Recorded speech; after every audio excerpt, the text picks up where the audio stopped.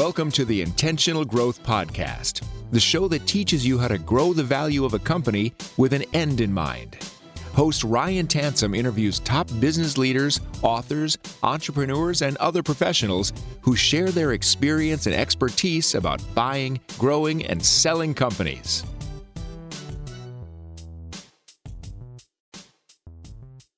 Thanks for coming back and tuning in. This is episode 224, and today's guest name is Saad Juman. Saad started, grew, and sold a multinational business that was doing 9 figures when he exited the company. And Policy Medical developed numerous hospital data management systems that was trusted by over 3,000 healthcare organizations. And before starting Policy Medical, Saad ran a successful nightclub in Toronto that survived the underground criminal element in the area, including his own experience of having a gun drawn on him one night in the club. He called this time in his life the dark time or the pit. And after that traumatic experience, Saad decided to own his exit. And what he meant by that was that you should proactively change your circumstance before some major event changes it for you. Another word for that is intentional. But in order to be intentional, you have to truly understand what you want and why in order to reverse engineer the plan to go get it. I broke this episode into 2 parts because I wanted to spend time on the backstory about Saad, how he got himself into that deep, dark area called the pit, what he did to clarify his why. So this first episode is the background story, how he figured out truly what he wanted and how he was going to go make that impact and build a business around it. And then the second part is going to be talking about how he took his strategic plan to grow a company that satisfies his personal why to make an impact in people's life and the healthcare industry. And the reason that this is an important 2-part series and why we're going to be spending time understanding Saad's why is because I want you to start really thinking about it. Because over the years, not only in this podcast, but also in all my coaching sessions lately and all the different experiences that I've had, the regrets come from people not knowing what they wanted and why. They only focused on the numbers of the revenue while they had the business or their net income. Then they got, infatuated with selling, ringing the cash register, or maximizing their purchase price, having no idea that they had a bigger relationship with their business as it related to their identity or other intangibles that they wanted, and they didn't quantify those or identify those until after the sale. So today is about understanding the background story of an entrepreneur that grew and sold a successful company, but the background story is unbelievably important to understand because it gives context around the decisions that were made not only in the strategic planning and growing of the business, but the eventual sale. So Saad's going to be talking about that in great detail in his nightclub experience, but then how he got the clarity. And I want you to take some things away from that because you can do that right now without having a major life-changing event.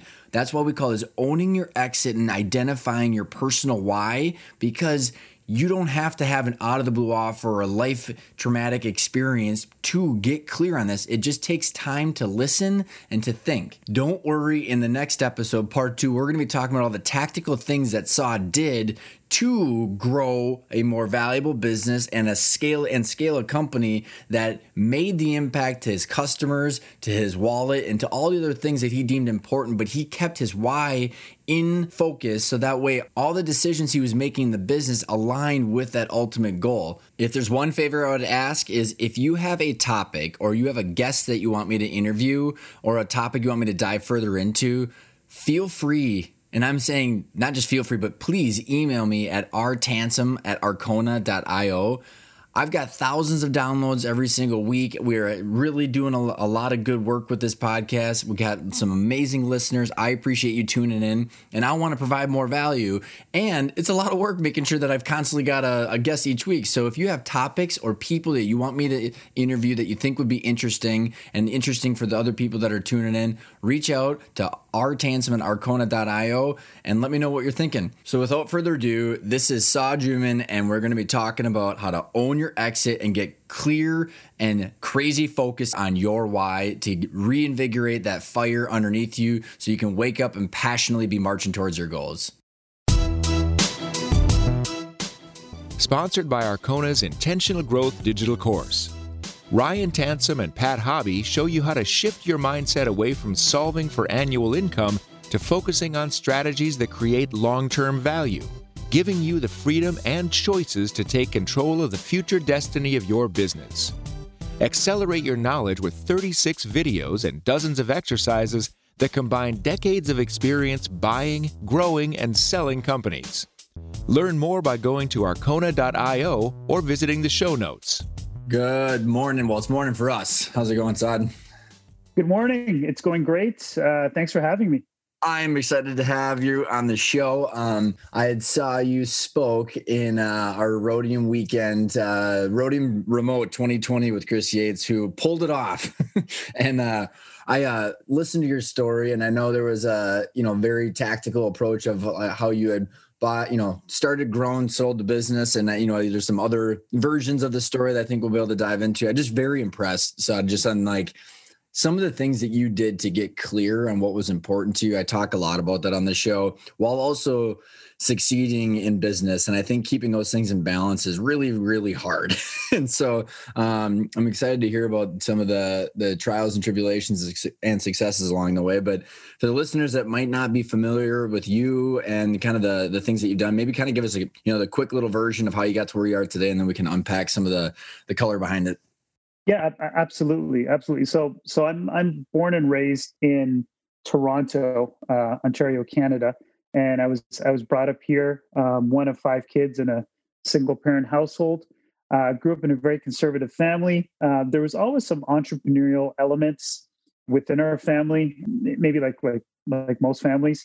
And I think I latched on to those growing up, looking at those examples.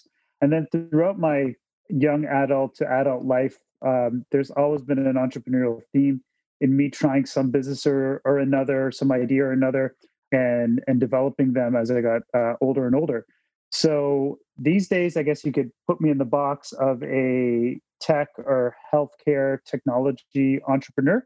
I'm a post-exit founder, trying to find my way into the next chapter of my life.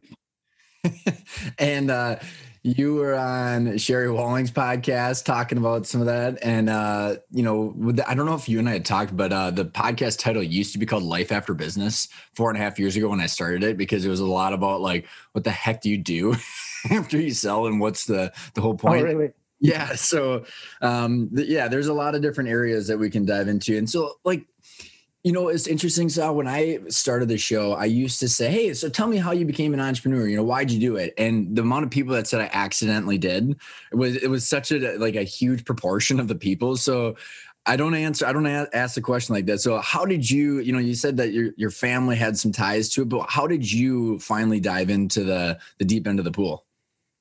Yeah, great question. I think if I had to find one moment in my life where I consciously was made aware of an entrepreneurial path as something that would resonate with me, it was probably around the age of 12. I was a very passionate basketball player when I was younger, and at the age of 12, my skills were good enough to earn me a spot on the outdoor courts in the neighborhoods that I was growing up with, which were the rougher neighborhoods in Toronto. And that was my first passion. But I loved organized basketball.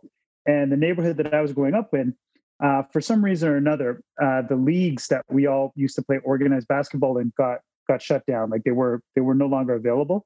And my mom came to me and challenged me with the idea of trying to figure something out on my own to keep organized basketball going in my life. And that led to really her guiding me to start a basketball league for myself and my friends. And we were, I was 12 years old, going on to 13, and also a younger league for my younger brother. That ended up lasting for 5 years. There were hundreds of kids that passed through that league.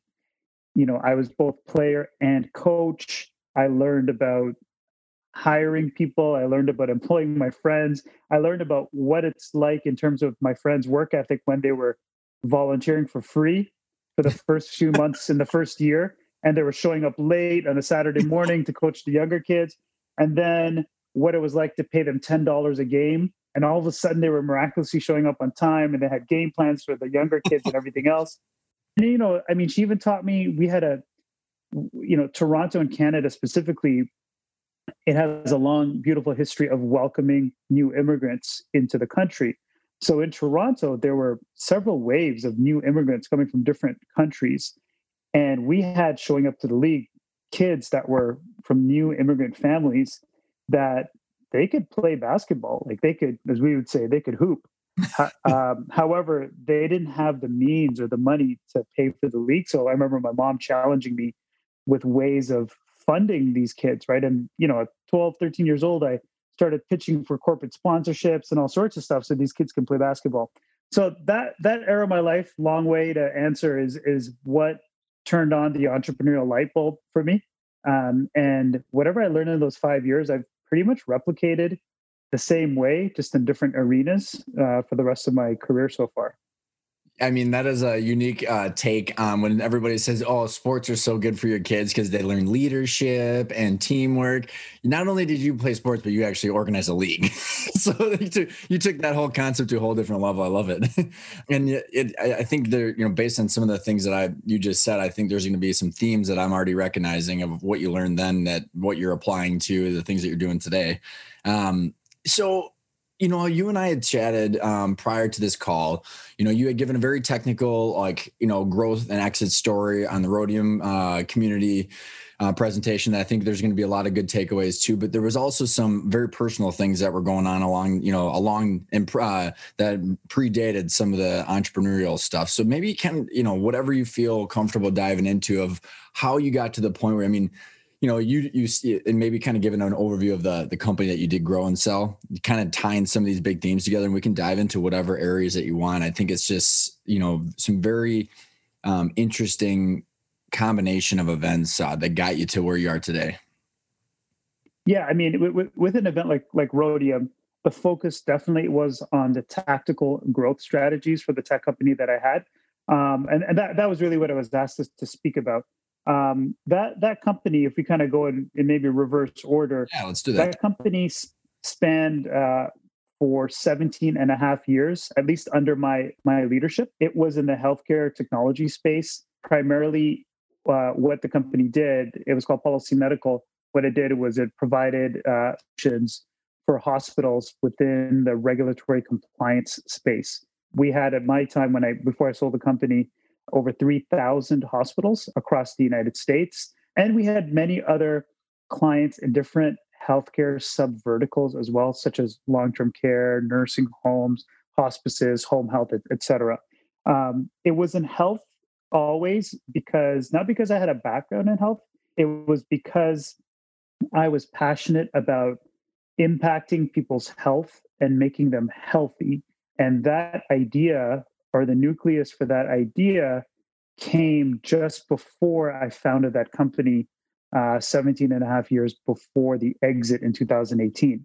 So just before the founding of the company, that was a chapter of my life where I was looking, probably a combination of repentance, of feeling like maybe I wasn't doing the most positive thing in my life at that time, and I wanted to do good.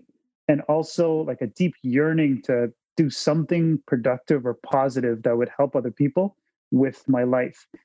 So that theme of healthcare was born at that time. And that's why we always focused the tech company that I had. I mean, we had offers over the years to move into different verticals, but I never deviated because the mission was healthcare along the way. And just for clarification, because right when you had caught everything, there was at the very beginning, you said, what exactly was the business doing for the hospitals? Because it would just add a little bleep out of it, so not a big deal.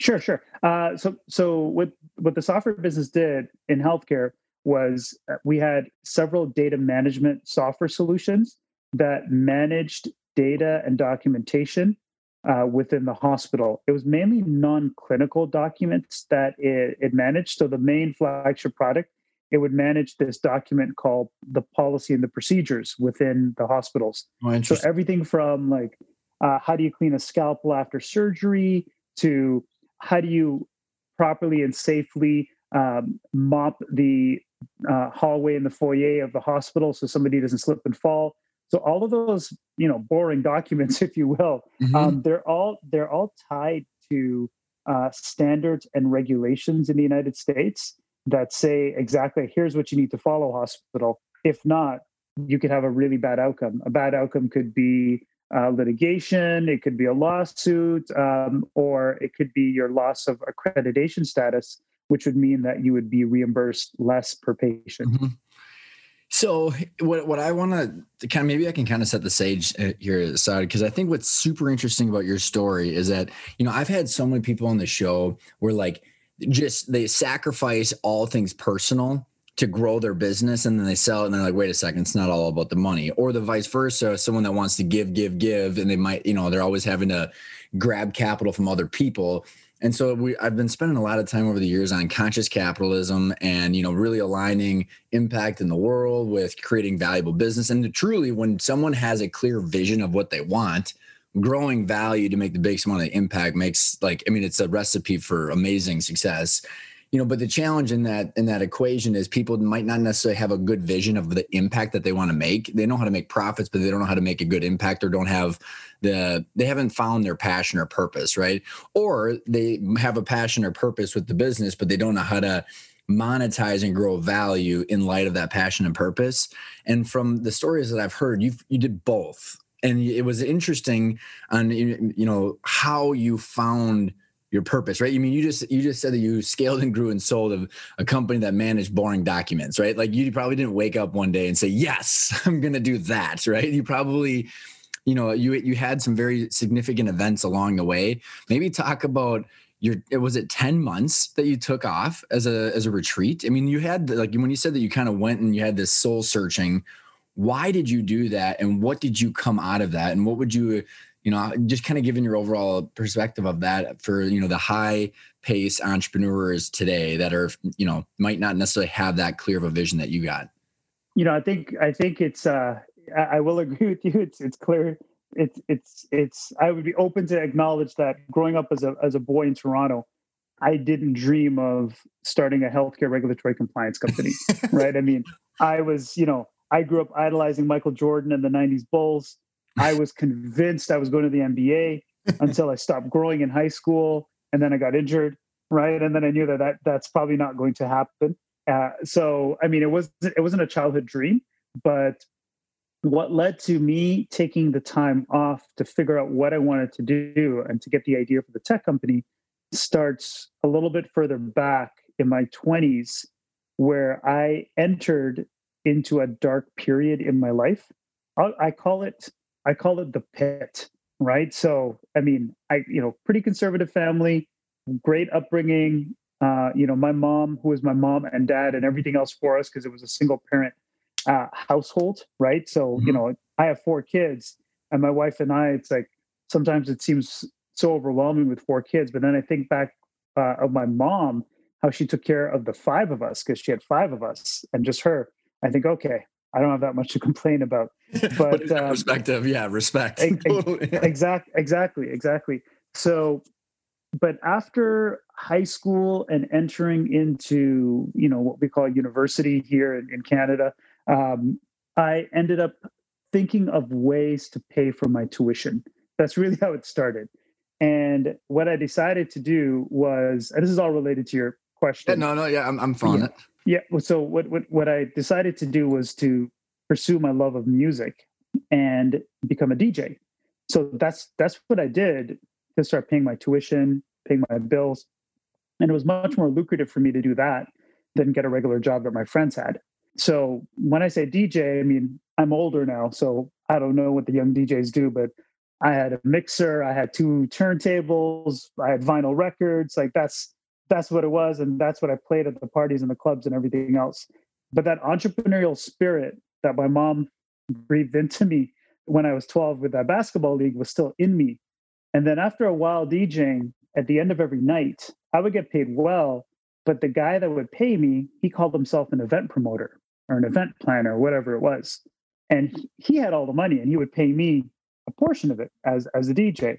So I thought to myself, I need to become the event planner. So I did that. I became the event planner. And then I found all these little loopholes to get space for free university was if you ran a student organization, you could actually rent the nightclub on campus, because there was an actual nightclub on campus for free. So I started a student organization. I didn't start a student organization. I found a student organization because my parents are originally from a little country in South America called Guyana. It used to be called British Guyana. And there was a small little student organization, cultural organization, that centered around students that had a Guyanese heritage. No way. So I joined that. Yeah. That's awesome. I joined that. I became the president of that. And then within that first year, I started throwing parties that were under the name of that organization. And I got the club for free. And the parties started to become really, really large because I was a DJ. So I knew all the other hot DJs. They're the ones who brought the crowd. And those parties ended up becoming so huge. Like we had 2,500 to 3,000 people that would show up at the parties and all this other stuff. That I remember the university coming to me before the end of the academic year, and they said, you know what, we have something in the Senate policy that says that student organizations are only allowed to keep account. And we were making a lot of money. So I said, really? I'm like, what happens with the balance of the money? They said, oh, you just give it to the university. So in my mind, I thought that's never going to happen. So we created scholarships for anybody that wanted to be part of the student organization. We took people to different cities to party. We went to ski trips, right? We found ways to spend the money to leave the minimum in the bank account. And that's awesome. And yeah, but you're going to force me to spend the money. I will find creative ways to do it. What ended up happening was the student club became so popular, which led to the parties becoming so huge that the university required me to hire a security firm to secure the parties, to make sure the crowd was under control and all that stuff. And then, I had one of those, I thought I could do better moments. At the end of the night, one night, my head of security, the guy that had the security firm, we were in the kitchen of the nightclub at the university on campus. And we're in the kitchen because that's where all the cash is counted. And as the manager of the club is counting the cash, I'm watching, and she gives me my portion. So the head of security tells me, he's like, you could be making even more money than this. I said, how do I do that? He said, you should just open your own nightclub. And he planted that seed. And later that year, I ended up finding this abandoned bar in downtown Toronto that was just abandoned at that point. I took it over. I got some investment money together. And, one of the differentiating competitive factors that we had at that time was we built this huge rooftop patio that not a lot of other clubs had in Toronto at that time. And that was a big draw. And that was my foray into the nightclub world. And I thought it was going to be fun because, I'm a guy in my 20s. I got my own nightclub. There's music. There's lots of other things for me to enjoy myself. Exactly. But actually, I was about to go to places that I wasn't even expecting to go. And that's where I started moving period of my life that I would call the pit. And I actually think that, a lot of us probably think back, like we all have these pits in our life. It's a matter of like, can we see the clues to get out of it? So when you can, I think a lot of us, can use our imagination in whatever you're willing to share. Is like, when you were in this pit, what happened that gave you the aha, and how did you get out of it? How did you get unstuck or unfrozen from this time to then go into the next stage where you ended up, and you can kind of share more about your retreat? Because I think it's interesting, because I think a lot of people could benefit from that. But what happened, and then what were some of the ways that you climbed out of it? Yeah, I mean, things started to happen over the years as I owned those clubs. And what ended up happening was it became more than just about the music and the operations of the club. There was an element within the city, and it exists in most major cities, sort of an underworld element that moves through that world, that, they sell things in that world and everything else. And that element was around me quite a bit. Right. Mm-hmm. And increasingly, like, I didn't want to be around that at all. Like, it was it was just bad vibes. It wasn't really me, but I could have said all of that. But then as a young guy, and most of my friends are working at the local Blockbuster while they're in school or whatever it was back then, and I'm making like $50,000 to $75,000 a weekend. It's kind of hard. It's kind of hard to be like, oh well, I'm not going to do this anymore. Like I needed some kind of like signal to leave. And then there was the first time, one time when there was a case of mistaken identity with somebody moving around the city saying that they were me. That person wasn't behaving the best and mistreated somebody, right? Now that somebody was the sister of a club owner who was connected to the underworld. And that club owner came to my club looking for retribution to what had happened to his sister. Oh, geez. And that was the first time I got a gun pulled on me. And him and his entourage, like they were about to pull the trigger on one particular night. Like I literally had a gun pressed up against my mouth. But luckily his sister was in the hallway and she came in, and she saw that I wasn't the guy that she had the issue with. Right. And that was really like, that world is really, I would say, as close to a jungle as you can imagine, because it went from that moment I'm describing to when they all realize I'm not the guy, the guns put away, us sitting down, figuring out what has to happen, who it was, and they left. But that was after that happened, I thought to myself, I need to get the hell out of this place. Like, I don't know what I'm doing here. And then two things ended up happening. One was one night I was in the club and I was walking through the club. I kept on hearing my name called out over and over again.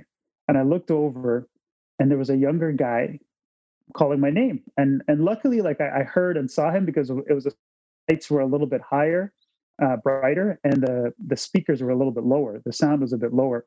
So I called him over and I recognized him. He used to be one of the younger kids that I used to teach basketball to. I used to coach basketball at the league, by the way, was at the mosque that my grandfather had built in Toronto, which was one of the first mosques in Toronto.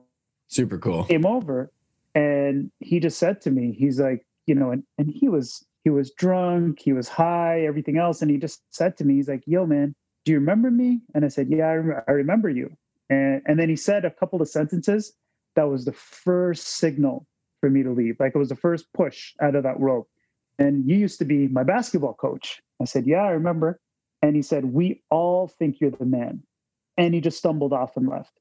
Now, to decode for your listeners, when he says, we all think you're the man, it's all the kids in the neighborhood that I'm from. And when he says the man, they are now looking up to me at that point in my life because I'm living this Tony Montana, Scarface kind of life that they're looking up to. And I felt such shame. Like I felt, and I'm not a therapist or anything else. And maybe some people listening to this will be like, what I'm about to say, they're like, I disagree with what this guy said, but you know what? I think shame is it as fuel, right? Like I felt ashamed of what I was doing in my life at that point. And I thought to myself, do I want to be the basketball coach guy or do I want to be the Tony Montana guy? Right. And my heart said basketball coach guy. And that shame was like the first fuel to start moving along and getting out of there. And then a couple months later, the second thing happened. And that's when I said, okay, that's it. I'm out. Right. And the second thing that happened was my father, who, I didn't grow up with him. Right. I mean, I was away from him my whole life. But one night at the club, the head of security, he radios in, we all wore these little earpieces in our ears. He radioed to me and he said, he's like, Saad, there's an older gentleman at the front door with some of his older friends. And he says, he's your dad. And I just radioed back. I'm like, no, whoever it is, he's lying because my dad doesn't even live in Canada. And the guy said, my security guy said, no, it's pretty sure it's your dad. He looks just like you. So I went down to the door and there was my father, right, with some of his friends, and he was dressed in a nice suit. And he said that, hey, you know what? He heard I had a club. He's in town and he wanted to come in and see what I'm up to. So I brought him inside, sat him down. I told the waitress to take care of him and his friends. And then I told him I'll be back at the end of the night and we can talk. A couple minutes after I leave him, all the lights in the club go on. All these police officers start streaming into the club. Oh, man. And they ended up finding me and giving me a ticket for overcapacity. So they had it out for some people that had become involved with the club. Yeah, and they were trying other desires, right? And exactly. Yeah. So it was like a ticket, and the penalty was, they brought in all these police officers, and they had these paddy wagons in the back, and they confiscated all of the inventory, all of the alcohol from the club. They didn't arrest anybody. And they said, you can go about your business. We're just going to confiscate all the alcohol. You can serve water and Coke and whatever else you want. But obviously, if there's no alcohol being served, everyone's going to leave the club. And then my father found me in my office after the cops had left. And he just said a line to me, right? And this is a man that I didn't really grow up with at all. But he said to me, he said, son, this is no life for somebody like you, right? And I didn't actually take that as a judgmental comment or anything else. Like, when he said somebody like you, he knew that I wanted a low-key, quiet kind of family life. Like, I don't want to be in the spotlight. And that life was exactly what it was. It might have been a good life for somebody like him, actually, right? But not for somebody like me. And that was it. And I took that as like a sign to like, okay, kid from my past coming by a few months ago, my dad showing up now. I'm like, I don't know, I gotta leave. I gotta get out of this thing. And then I made moves to finally leave that world.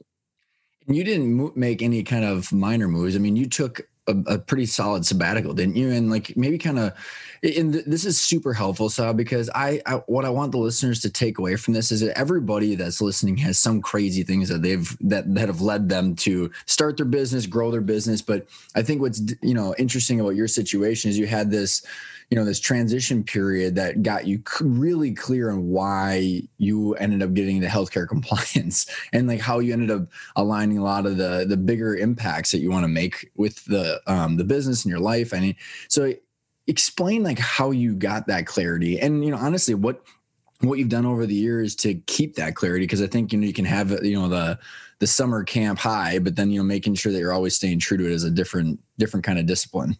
Yeah, absolutely. I mean, looking back, like what I did differently, perhaps, is what I call to myself owning your exit. When I was in that pit, I actually decided proactively that, you know what, this could end a few different ways. Like I could get shot one night and it would be over. I could continue to meander down the road, getting more involved in the underworld. I could end up in prison. Or I could stay out of both of those two outcomes, run clubs, and live a wealthy, lonely, pathetic life. Like I just thought that through to myself, right? For me personally, knowing my own character, and I thought, you know what? I'm going to own my exit. I'm going to proactively change. I'm not going to wait for something drastic or dramatic to happen. And I see this in my life, I mean, all of us do, right? And I mean, we meet people and maybe some people listening to this, they've had an illness and then they decided to change. They lost a loved one and then they decided to change. They hit bankruptcy, then they decided to change. I thought, you know what? I'm going to own my exit. I'm going out on what everyone thinks is a high, but I know is a pit. So once I decided to own my exit, I actually went to the essentially criminal element that protected my club, right? And I told them that I was leaving. In a way, it was also seeking their permission to leave because I was a critical figure for that operation. And I actually took my, we call it a stash. It's like your savings, right? Like when you're in that world, there is no credit. You don't have credit cards. All you have is cash and lots of cash, right? So I took all the cash I had and I gave it to them. And I said, here, I want you to keep this, but I'm going to leave. And the reason I did that was because I knew that somebody in the organization might come looking for that cash one day. So by them knowing that I have nothing, pretty much then they leave me alone. So I left, and the only place I could go was back to my mom's house, right? Because I didn't have my fancy sports cars after a while. I didn't have my rooftop penthouse condo, right? I went back to my mom's house in a place called Scarborough, which is a suburb of Toronto. And I was in the basement. And I was like, okay, where do I go from here? And my mom always has a saying. She said, she always says, people always go back to how they were brought up, right? So, maybe that's true, maybe it's not. I've seen it to be true more than not in my life, right? So what I decided to do my first week back in my mom's house was like, you know what? I'm gonna go to the mosque, the same mosque where I taught basketball, right? I didn't only just teach basketball and run that league. Like that mosque, when it was being built, when I started the basketball league, it just had a warehouse. Like I'm the one that painted the lines on the ground and everything else for the court, right? So Yeah. I went back to the mosque on a Friday, right? And for those that don't know, like just like how, like, let's say Christians would go to church on Sunday, Muslims go to mosque on Friday, right? So I went to the congregational prayers on Friday, and I was in the parking lot, and I was driving a 1988 Chevrolet Celebrity that had almost 300,000 kilometers on it, right? That my uncle was going to throw away, but I asked him if I could have it because I didn't have any money. I needed something to get around. So I got out of the car and walked into the doors of the mosque, and then a few older community members came up to me and kind of like stood in front of me, and they proceeded to tell me what a bad example I had set for the younger youth, right? What a bad, how ashamed they were of me, because they've heard. How old were you at this point? It's probably like 24, 25, around there. Mm-hmm. Okay. Right. And so I didn't go in. I just listened to them. I didn't say anything, right? Because out of respect, and also they weren't saying anything that was untrue. And I didn't actually go into the mosque. I just turned around, hopped back into my Chevrolet Celebrity, and went back home. But later that night, I went back to the mosque, and then I waited until all of the people looked like they had left from the night prayer, like the last prayer of the day. And I went into the mosque. I found a caretaker who I'd grown up with. Like I knew that guy since I was a little kid. And I said, would you mind if I stayed in here tonight? And when you come back, when you lock up, I'll stay here. And when you come back in the morning and open up for the morning prayer, I'm going to leave before everybody comes to pray. Right. And I said, I don't want to pray. I'm going to do anything. I just want to sit in the mosque. So he let me do that. And I sat there, and I didn't pray. I didn't do anything. I just sat in a big open carpeted area. And then this language came to my heart. I kept on just like through my heart, not through audibly through my words, right? Or orally through my words. I kept on saying the path of excellence I'm supposed to take in order to be of service to others. I kept on saying, show me the path of excellence I'm supposed to take in order to be of service to others. Awesome. Because I've always had this belief that all of us were supposed to be really, really great at least one thing, right? So I thought to myself, like, come on, God, like, show me the one thing I'm supposed to do. Give me a second chance. What's it going to be, right? And I did that all night. And then I left in the morning when the caretaker came. And then I went back the following night. And then I went back the following night. And I did that for 10 months. I kept on going back every single night for 10 months. And somewhere around month 3, the communication started to be two-way, right? Instead of me just asking for the path of excellence, I started to get this feeling or idea or communication that, okay, if you're going to have a second chance, it should be in healthcare, right? You should try to impact people's health. And at month 10, I felt like I got the message. And I just went back out into the world, kind of eyes and ears open, looking for any clues that would be healthcare related. Like I could have become a personal trainer.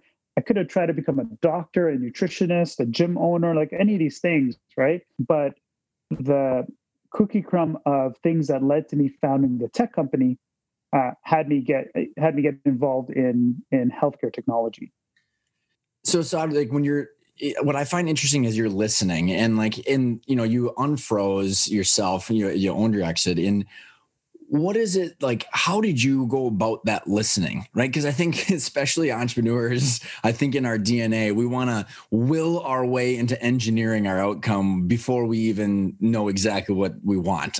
And so like there's this, and it's funny because a lot of the people that are on my show, they end up after with a huge pot of money, not knowing what to do or why they were on that journey. So you actually went about this the right way. I mean, near death experience, nonetheless, but you actually, went through this listening phase. I'm curious, like what, any advice to people as they're, in this listening phase of their life? I mean, and what are some of the things that worked as you were exploring what you wanted to do? And then how did you decide to land on where you got with the business?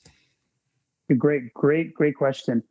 I actually think I like that you use the word listening, because for entrepreneurs, what I wouldn't say because I'm an entrepreneur, what we do too often is we consume too much information and try to listen to everyone else other than ourselves. That's the problem. We're listening to the wrong voice. I think that all the information we take in is great. Like if you listen to this podcast, great. Listen to an audiobook, that's great. Read a book, go to a seminar, go to a conference, all good. However, you've got to critically think and filter in what you believe and what you don't. But what's really important is you need to make, not you need to, but what worked for me is I made time, and I continue to make time to listen to my voice.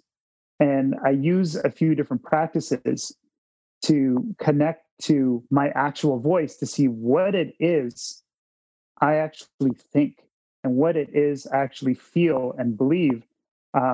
Because too often, if you don't have that rigor and discipline, and make no mistake, it takes rigor and discipline to get to that place to hear yourself. Like it's not can't just go on a light little hike and all of a sudden you'll hear yourself. Like there's rigor and discipline to reliably, accurately, and consistently connect to that voice. Because what happens if you don't is we think we are thinking and we think we are having ideas, but we're not.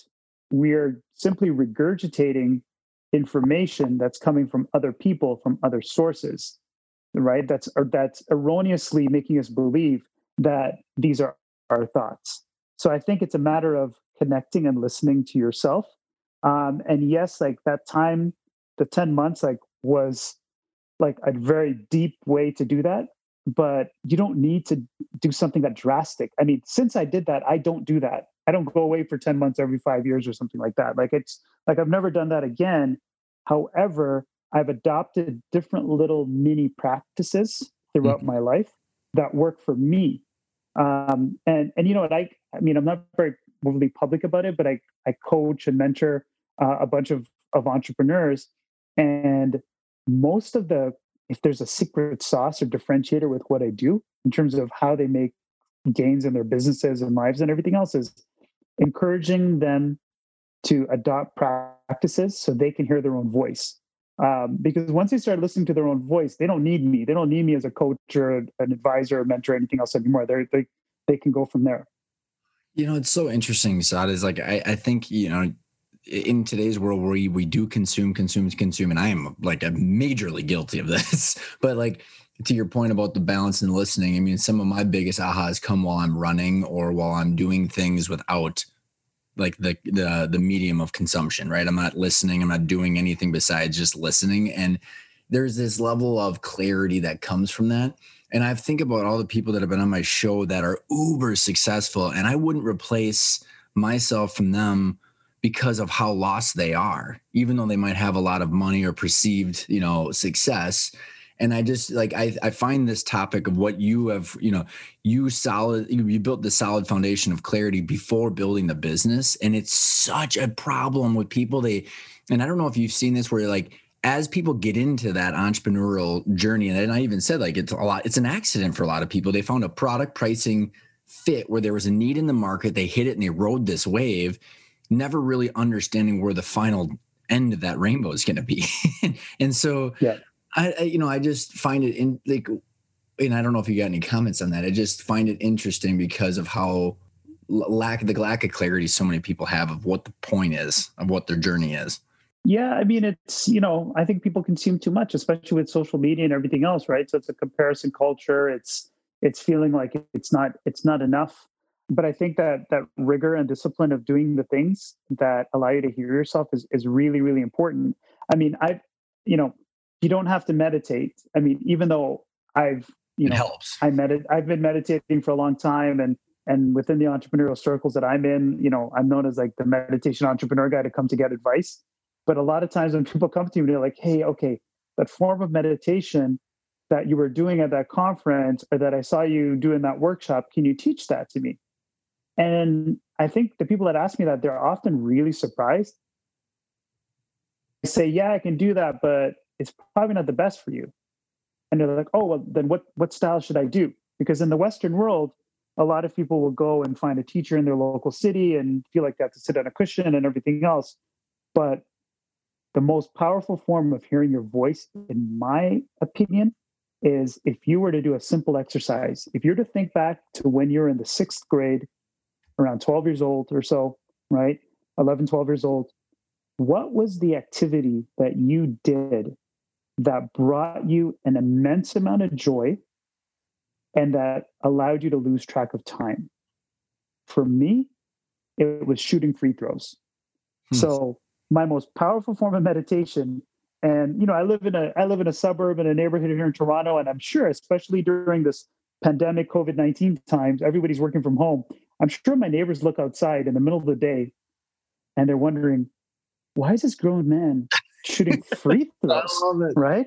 But I shoot a lot of free throws every day because it's like, after I work on something, after I write something, do some work, like I need that rhythm of disconnecting, seeing how I feel about that, what I think about that. And it's shooting free throws is immense amount of joy, allows me to lose track of time.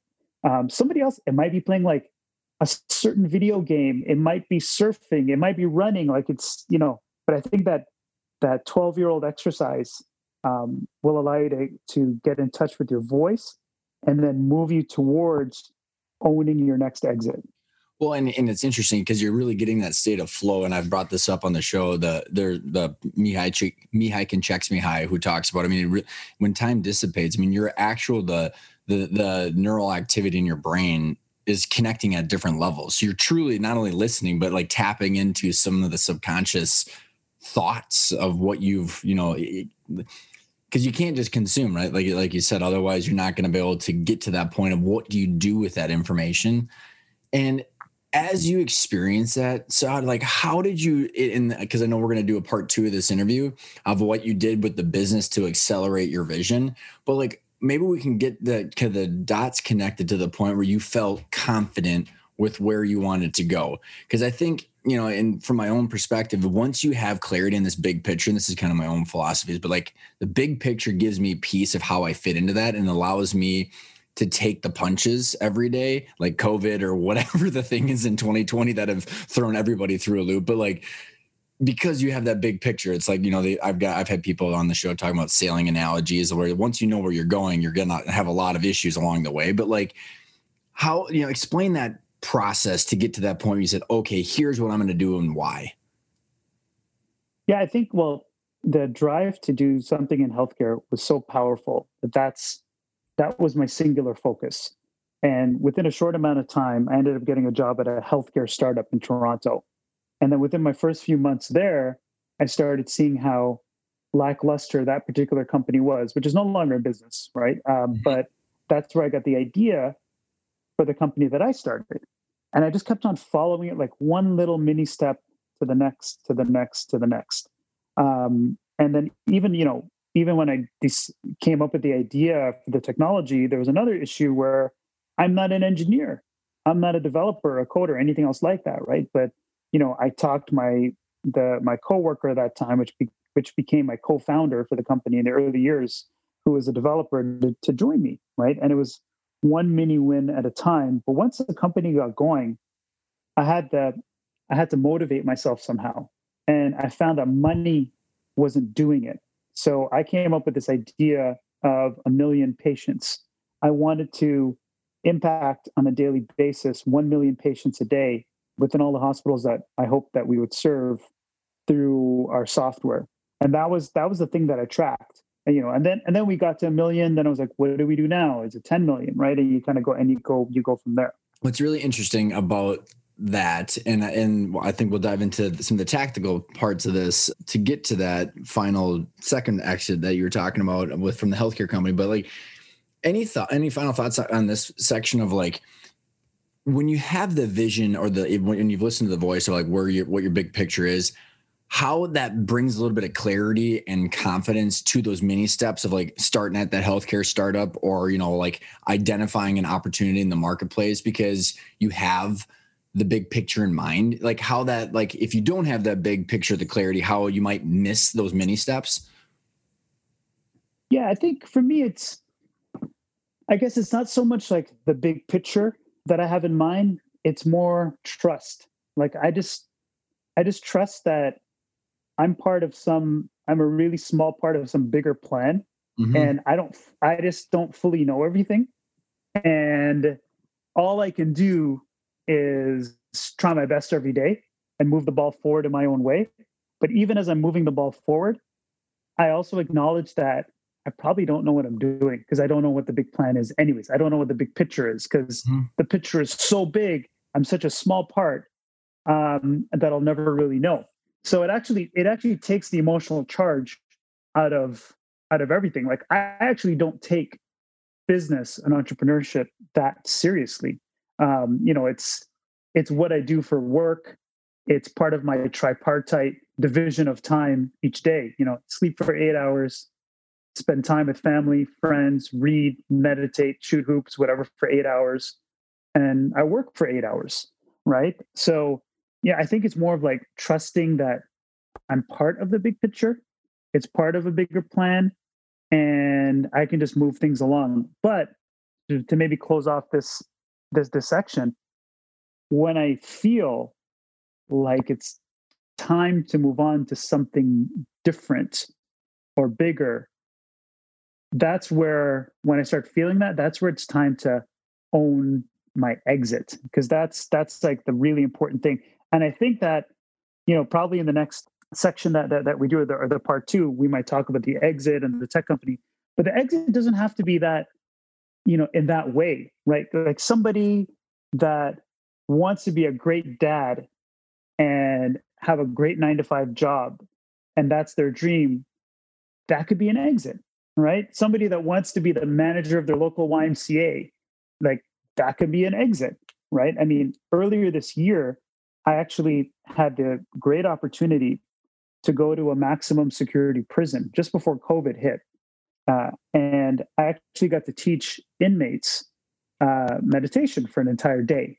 Oh, crazy. And this is max and super max prison, right? And if I give a shout out to and I'll give a shout out to 2 guys that brought me there, Andre Norman and Eric Kerr.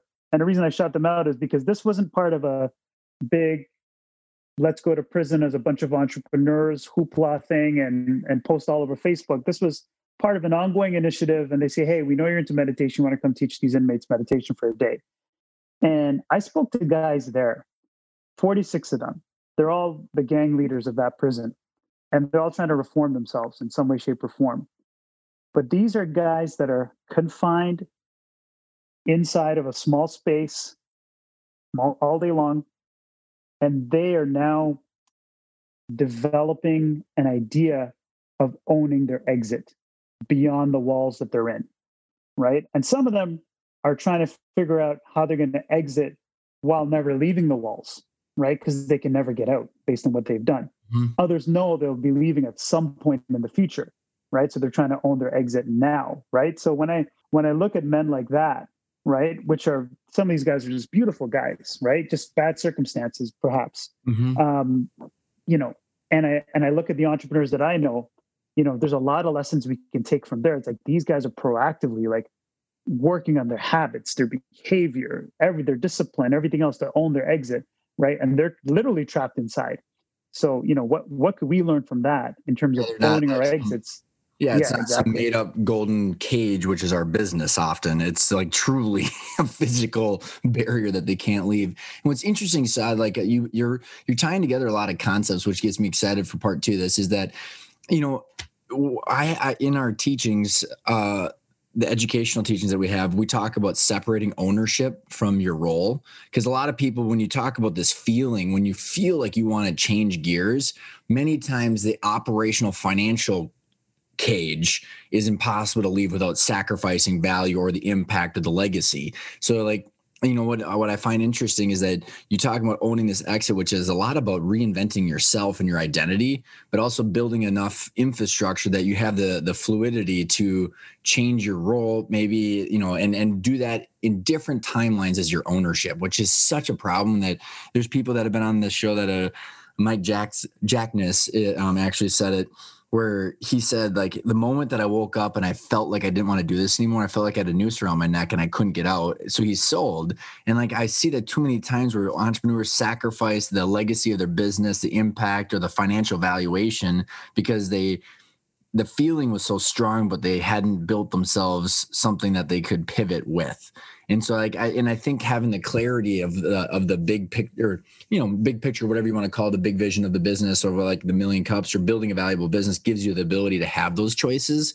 So you don't have to sacrifice things, and going into it with eyes wide open is crucial. But, if you did that before you started the business, but I think what we can talk about too is that you can do that, what you're talking about, while you own your company. You don't have to just do something dramatic, right? You can do this exploration while you have the business, which should realign a lot of the strategies personally and professionally that you tie to it. I mean, I don't know if you've seen that too, where the people's anxiety of being trapped, whether it's physical or mental, right? I mean, they do dramatic things that you can't get back. 100%. And maybe this is a great place to close, because I actually realized after I sold the business that the ingredients I was chasing in an exit, I had already achieved about 3-4 years before the exit. All the things I wanted. I had meaningful work, wife that loved me, kids. My office was 10-15 minutes away from the home. It was a nice little separation to get over there. I'm a longtime martial artist, so I built an actual dojo in the software company where I would train every day. I would have sparring partners show up, like I created my own reality. It's like, I remember my employees, it's like, I'd be showing up in a boardroom sweaty in a gi because I just finished scrapping with somebody in the dojo, right? In the middle of the workday, then shower in the office and right back to work. Like, I had really exited before I exited, right? Because I was so proactive about owning the exit. But I didn't really realize that until after I sold the business, which I don't regret selling it. But, sometimes I think maybe entrepreneurs can ask themselves, if I were to exit before I even exit and own that right now with my business, what would that actually look like? How would I run this? How would I paint this business in terms of a canvas, right? What would I do differently? Oh man, that is a perfect time to stop, because I am so excited, because this concept of your role, exit/transition, versus ownership, which is your equity as an investor, are just so different. And the better that people can understand both those scenarios, and the fact that you have choices on both fronts, just helps realign all the different strategies. So I'm super pumped. And I'll, as we wrap up here, thank you so much for sharing that. It's a great story, Saad. And like you and I talked about, too many people in today's world talk just tacticals, right? Like just the tactics or the tactical plans of growth, scale, SEO or sales or revenue. But having the full combination of building a valuable business that gives you choices, and the why, because so many people, we need to talk about the why behind it, because it sheds so much light on the actual journey itself. Okay. Great. I'm looking forward to part 2. Best place to get in touch with you, and because this will probably come out in 2 sequential weeks, but the people that want to dive in and find out more about you because they can't wait for next week, what's the best place to get in touch with you? Media place, LinkedIn. So at Saad Juman, SAUDJUMAN, and then my website, which is www.saadjuman.io. Saad, thanks so much for coming on the show. Looking forward to next time.